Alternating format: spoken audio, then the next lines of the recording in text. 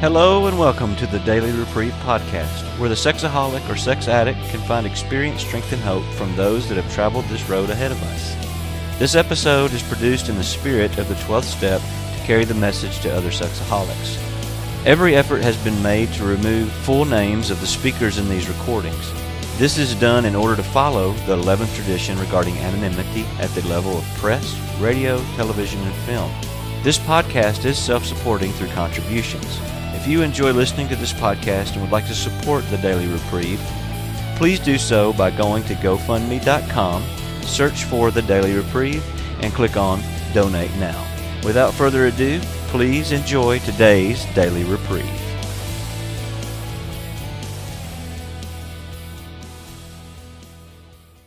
So hello, my name is Brian. I'm a sexaholic. I've been in this program for about 7 years now. I've gotten involved in the CFC service pretty heavily over the last 4 years, I would say. For those of you who don't know, that's the Correctional Facilities Committee. I've been sponsoring some members in prison and trying to get some SA meetings started in prison, as well as some other activities that we do. The way that I got into that service was a member joined our fellowship locally who had been arrested and had a very long trial process because he was pleading not guilty.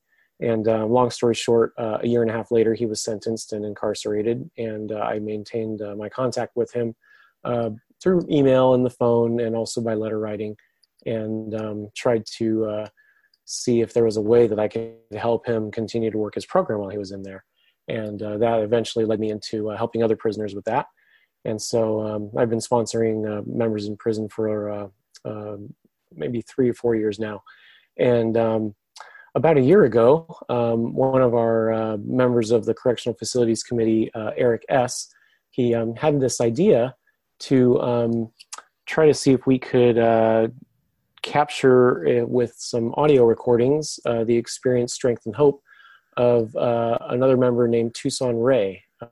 Ray is a old-timer in our program who actually pioneered a lot of the service that we do in the Correctional Facilities Committee. He had a similar experience to mine where he had a couple of members, 2 gentlemen, joined his program, and they had also been arrested and were awaiting sentencing in their trial. And they had eventually gotten sentenced and booked and started serving their time in prison. And he began to, he was their sponsor, and he continued sponsoring them while they were serving their sentence.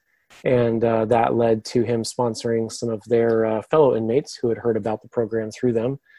And long story short, he got invited to help start an SA meeting at one of the prisons where one of his sponsees was incarcerated. And he, by the time he was, before I say that, he just kept looking for more opportunities to see if there was any other way he could serve the fellowship or serve other members. He wasn't really instigating a whole lot of things.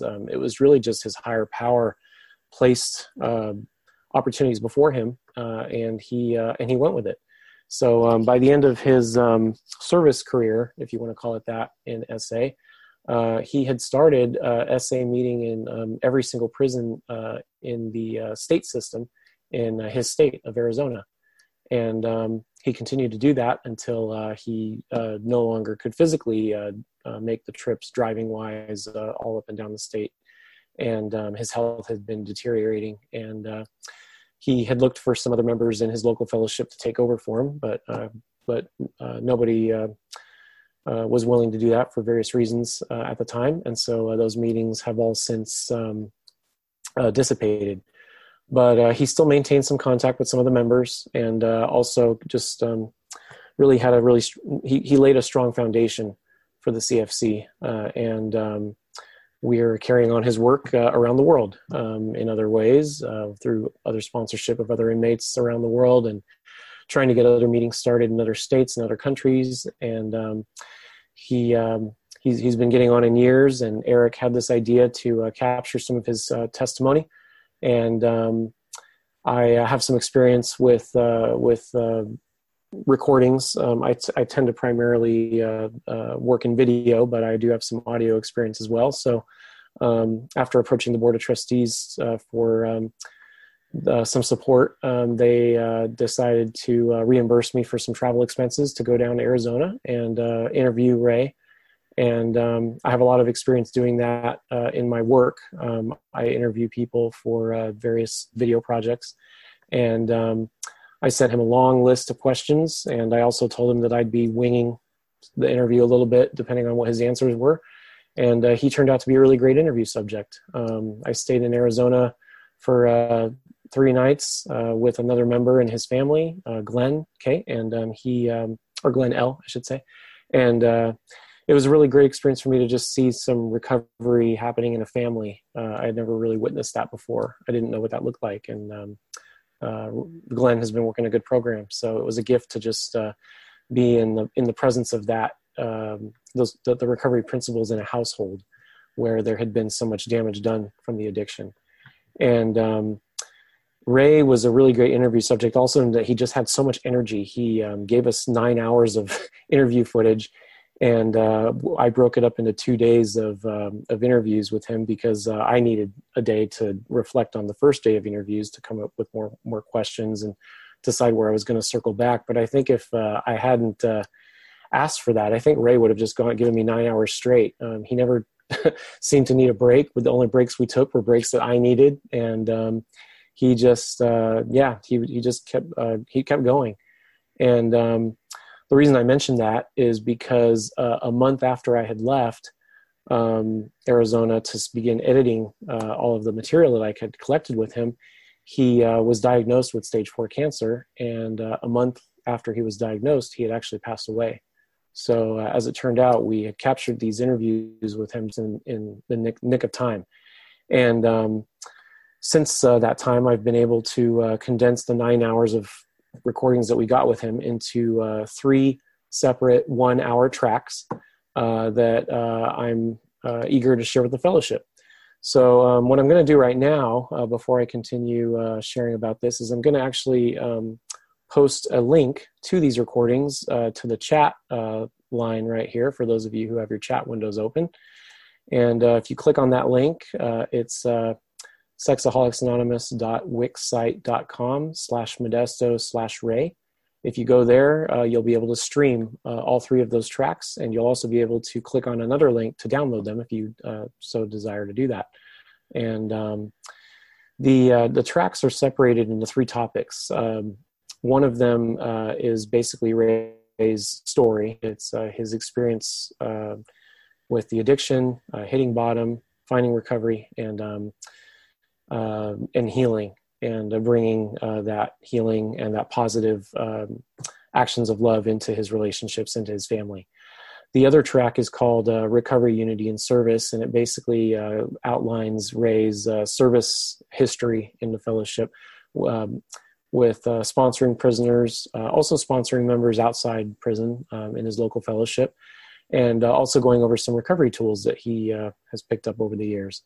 And then the last track is called Prison Meetings, and those are it's over an hour of just that one topic of Ray's experience getting meetings started in prison. He talks about how he went about doing it, some of the fits and starts that he had over the years, and also his experience with the inmates and their responses to the program, how he worked with them, how he conducted the meetings in a way that worked for everybody, and how he actually ended up sponsoring a lot of them, and ended up getting just that message of recovery into prison until he could no longer carry out that work. So I definitely think that there's some value in all 3 tracks for anybody who's interested in prison service, obviously. But I also think that the first 2 tracks are of benefit to anybody in our fellowship, which is why I'm eager to share them with as many people as possible, and why I was graciously given some time today to do that with all of you today. And I encourage you to not only check out this link to listen to these recordings, but to also share this link as much as you can with your local fellowships, with other people in the program, because I definitely think we could all benefit from it.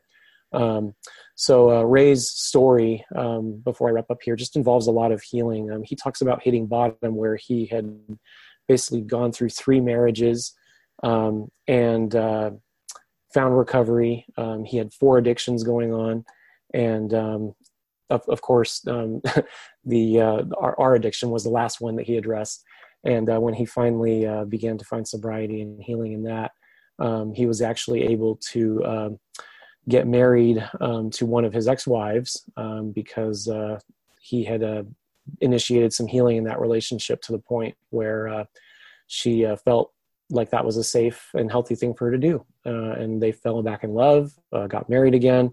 He tells this great story on the track, you'll hear it, where he goes to the minister at his church and asked for a time slot to get married on a Thursday night at 9:00 in the evening. And the minister asked him, why Thursday and why at 9:00?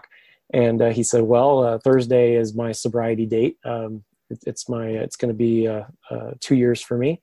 And the minister said, well, why 9:00? And he said, well, that's because that's when my meeting is over. So he actually went to a meeting on the day of his wedding and showed up to his wedding after that. And they had a lot of the members from his local fellowship show up and support him and his wife as they got married. Just a really beautiful story of really what this program is all about. It's not just about, for Ray and for me too, just not finding sobriety, but really initiating that healing. Ray talks about how in his experience with the steps, he really would have liked to see in the language of AA some of the more positive aspects of not just, addressing our character defects, but really developing and cultivating virtues.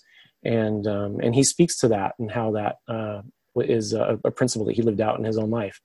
So I'm just really excited for you all to listen to those. Definitely excited about some of the recovery tools he shares. Just one little one example of that I'll share with you now is he talked about this fellowship that he joined when he was very early in his recovery. And the one guy with sobriety in his fellowship moved away. And he and about a dozen other members were sitting in a circle one night, the first night that this member had left, wondering how they were going to do it. How are we all going to recover? We don't have anybody to sponsor us. There's nobody here who's sober. And they developed amongst themselves this tool of sponsoring each other and using the group as a sponsor and finding power in the group to get the experience, strength, and hope that they all needed for their recovery. And as it turns out, that particular fellowship is now one of the strongest fellowships that I've ever encountered. It's down in Southern California. And I've known that fellowship for a while and always been impressed with the kind of recovery that I see in those members. And it just kind of cracked me up when I heard this story, that's how it started, that they came from a place where none of them were sober at one point.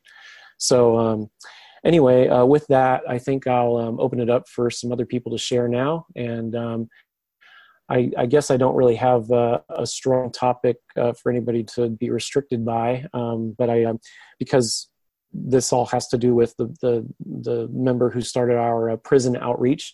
I think one of the things that I'm eager to hear from all of you is maybe some experience that you have with freedom, since a lot of the members in our program who are incarcerated, they don't experience the kind of freedom that maybe we all associate with that word, where they're not free to walk around among us and live the life they want to lead in a cultural sense, but they do experience freedom from their disease, from the enslavement of this addiction, and they have spiritual freedom. And so I think I'm going to kind of start the topic there, but I'm open to wherever else any of you want to take it.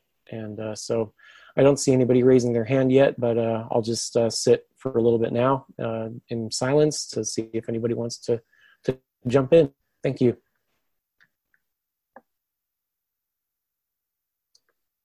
Okay, well, it doesn't seem like anybody's too eager to share right now, which is fine. I'm going to just ramble on a little bit longer just to kind of keep the sound going for anybody just joining the room at the moment. We're not having any technical difficulties. It's just one of those quieter hours.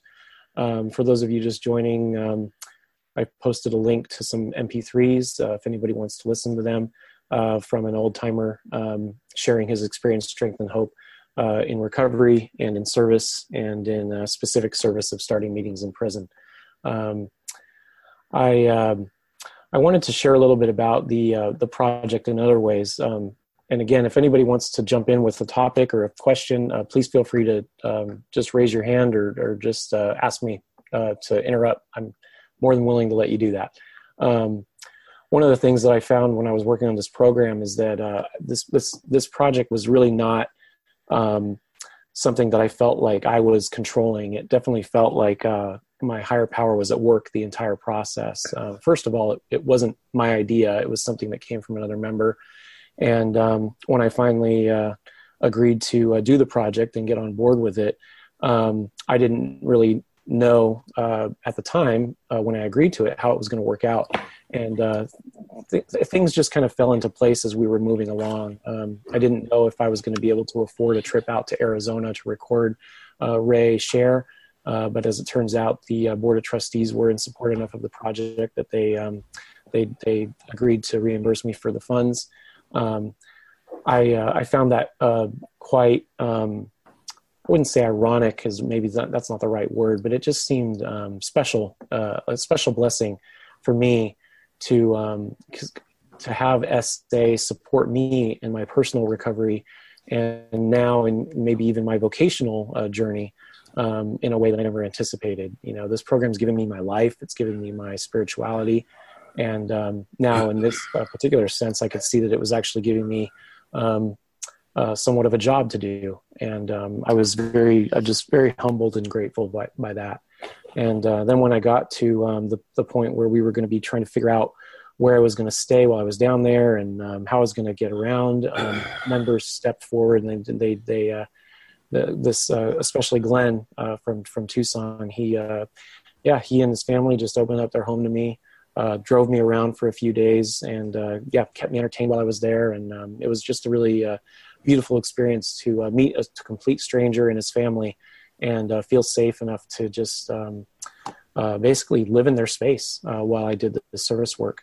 And then the timing of the project, as I said before, with Ray being in excellent health, at least seemingly in excellent health during this interview, and then a month later not having the energy to even go to a meeting, and a month after his diagnosis passing away.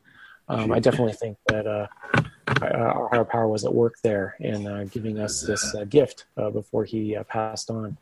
And also in the editing process, taking 9 hours of audio recording and trying to do something with it that was digestible. I don't, as valuable as I think 9 hours of recording could be, I don't see a lot of members jumping at the chance to listen to 9 hours of recording. An hour at a time is probably much more doable. And having these topics being very distinct and just really kind of revealing themselves to me as I was going through the footage was also just an almost magical process. I guess that's the best way to describe it. I didn't have any preconceived ideas about how this was all going to work out or how it was all going to come together. I had some rough ideas about what I wanted to do with it because of the questions that I had asked him initially, but I didn't really know where it was going to go from there. I didn't know if I was going to have 8 hours of footage at the end of the editing process, or if I was going to have one. But as it turns out, it kind of worked itself into a way as I was going through and listening to what he had to share. I cut out all of my questions, of course, so you don't hear any of those in the recordings. There was a couple of times where we just went over some repetitive material. Other times, Ray was just sharing about his personal life. It was interesting and good to hear, but it wasn't quite in line with the topics that I would say are recovery-oriented. He also had a lot of things to share about his opinion of the prison system, things that I wouldn't really want a prison official to hear if they happen to come across these recordings, and just other things like that. And so everything just kind of revealed itself as I was going along, and the topics seemed to take on a life of their own. And there's a lot of rearranging that took place when I was trying to find a way to make everything flow. But I think as you're listening to it now, there's just a really smooth seemingly continuous experience of Ray just sharing. And there's something also about the sound quality that some members have commented to me about. A lot of times when we listen to recordings, they're coming from conventions or they're coming from meeting rooms where there's echoes and there's audience noise in the background. And these particular recordings are just they're just Ray, up close, very intimate. There's just something very comforting about the sound as you're listening to it. He has a very soothing voice, and you'll know exactly what I mean when you start listening. And it just kind of sounds like what I would think. I would kind of relate the experience to just sitting down with a really experienced, warm, and caring sponsor who just has a lot of really great gifts to share about his weaknesses and his strengths. And I'm eager for all of you to hear some of that. One more thing that I wanted to mention about just kind of the ways that I felt like my higher power was at work throughout this entire process was my original plan was to have these recordings done within a matter of maybe like 2 months after recording these. I did the interviews back in April, and right around the time where I was going to begin starting the editing process, I broke my hand. And that kind of took me away from my computer for about 6 weeks, as well as my other work projects. And so I fell very behind with all of my work projects that I have with not just this project, but other things I do to make make a living. And at the end of the 6 weeks, I went back to work, and I couldn't touch this project for a while because I had so much catching up to do with my career, and had to disappoint a lot of my other clients, telling them, I'm sorry, I broke my hand. I was out for 6 weeks. It's now going to take me a while to get caught up and fit all of that 6 weeks of missed work into this already busy schedule that I have for the summer and the fall. And as it turned out, the project that I was working on for SA, this project didn't come together really until just a few months ago. And as I didn't realize it at first, I was very frustrated by that. But by the time I had gotten done with it, I happened to have started training at a correctional facility here in my state, about an hour away from where I live, where I'm going to get the opportunity to start a meeting there with Eric S., the same individual who came up with the idea for this program, for this project. And Eric and I are going to start a meeting over there.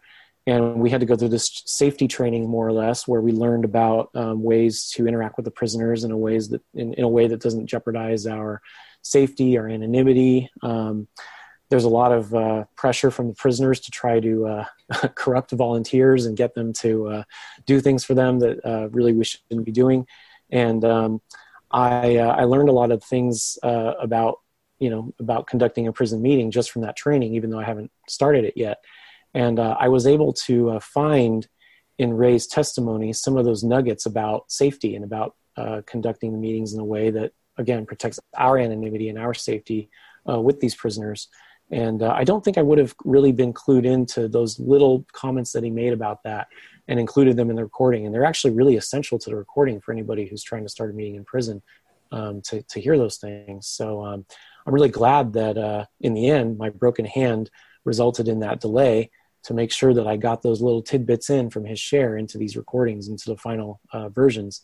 And that wouldn't have happened if it hadn't been for that injury that I had. So there was just a lot of things like that I personally just was amazed by, and it just brought up more opportunities for me to be grateful.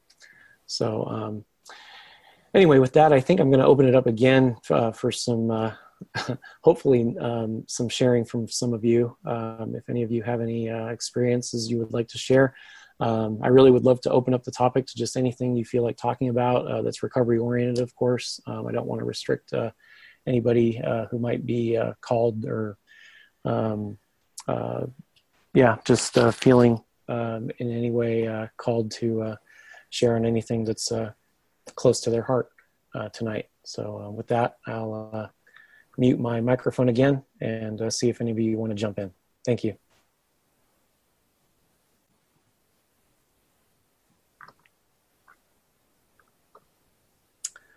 All right. Well, I guess what I'm going to do for a little while, again, and for this next segment is I can share a little bit about what some of the things that Ray shared in his interviews.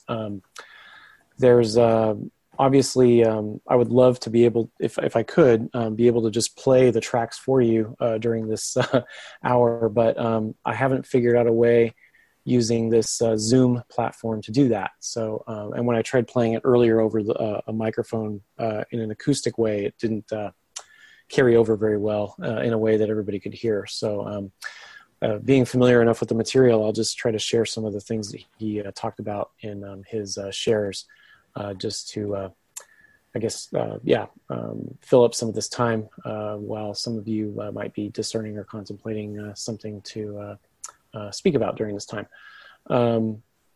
So I'm going to focus on his story, since I think that's the part of what he was talking about that most of, all of us can relate with. He talked about, we opened up the interview with talk about his family. And one of the things that struck me about that part of his story is that he grew up in a home where both of his parents were alcoholics. And basically he didn't recall any moment of his life where his parents were ever sober. He said they had a constant blood alcohol content, and he grew up in a home where there was just a very strong presence of addiction. But at the same time, he also was close to his grandparents, who lived just a few doors down from where they lived, from where his parents lived, and he got to visit his grandparents quite often, almost whenever he liked. Throughout his life, up until the time where his grandparents died. And he could see a very strong difference between his addicted family and his non-addicted family, his grandparents. And of course, at the time when he was growing up, he didn't understand exactly why those differences were there, but he was still very much aware of them at a subconscious level. And definitely got some, that influenced his upbringing and his own addiction and his journey with addiction, of course, as it often has for a lot of us. And he shared about how when his parents had been raising him in that kind of unhealthy environment, he had a lot of resentment, of course. But in finding recovery years later, he looked back on that period of his life, and he was able to forgive his parents for what they had put him through, and also for their own addictions, because he recognized that there was really no way for them to find the kind of recovery that he had found. He mentioned how at the time that he was growing up, AA was still just getting started. There might not have even really been an AA meeting anywhere near where his parents lived, because he was just a toddler when AA had been getting started. And so just kind of recognizing that, as well as doing some of his other step work and work on his resentments, recognize that his parents did the best job they could do. Another thing about his story is that he related how career-wise he did really well. He became president of a college at one point, and he talked about some of his pathways to getting to that point in his career. And really, as a lot of us are, we're very high-functioning addicts. And he talked about how he had been able to do that, get married, had a marriage that went on for over a decade, had children in that marriage, and was really able to live a life where a lot of people didn't realize anything was wrong. They didn't see that there was anything unhealthy about his behavior. He kept his addiction a secret. And at one point, he just decided that because of what he knew he was doing with his secret life, his double life of masturbation and obsession and isolation, he decided he wasn't happy. He decided it was because of his marriage that he wasn't happy, and he left. He left his wife, he left his children, and he got remarried to somebody else, an affair partner, actually.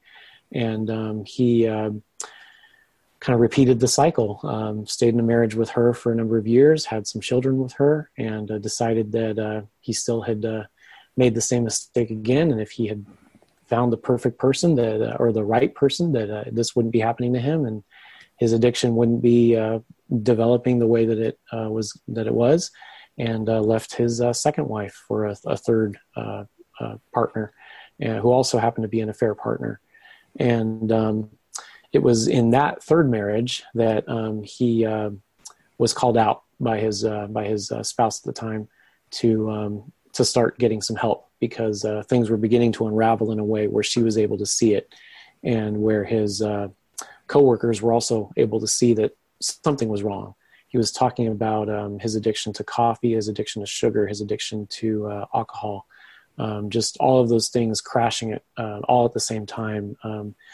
I know that we're focused on sex addiction here, or lust addiction here, but he talked about how he used to drink a gallon of coffee just to kind of maintain his functioning level at his work while he drank as much as he did. And talking about eating 2 pounds of chocolate in the middle of the night so that his wife didn't see him, and just having, this really strong dependency on sugar as well. And just all of those things, just trying to stay functioning. Couldn't keep his eyes straight, couldn't even drive. He had to drink coffee so that he could drive to work. His wife just very calmly telling him one day that he needed to get help or she would leave. And he said that it was because in her voice there was no anger, there was no yelling. It was just a very calm conversation that she had with him, where she said that would happen. That really got to him, and that's what woke him up and got him into the recovery facility. He did an outpatient program actually at first, and through that program got introduced to the steps, got introduced to AA. And it was when he left that facility that he found SA again, because his third wife had introduced him to it.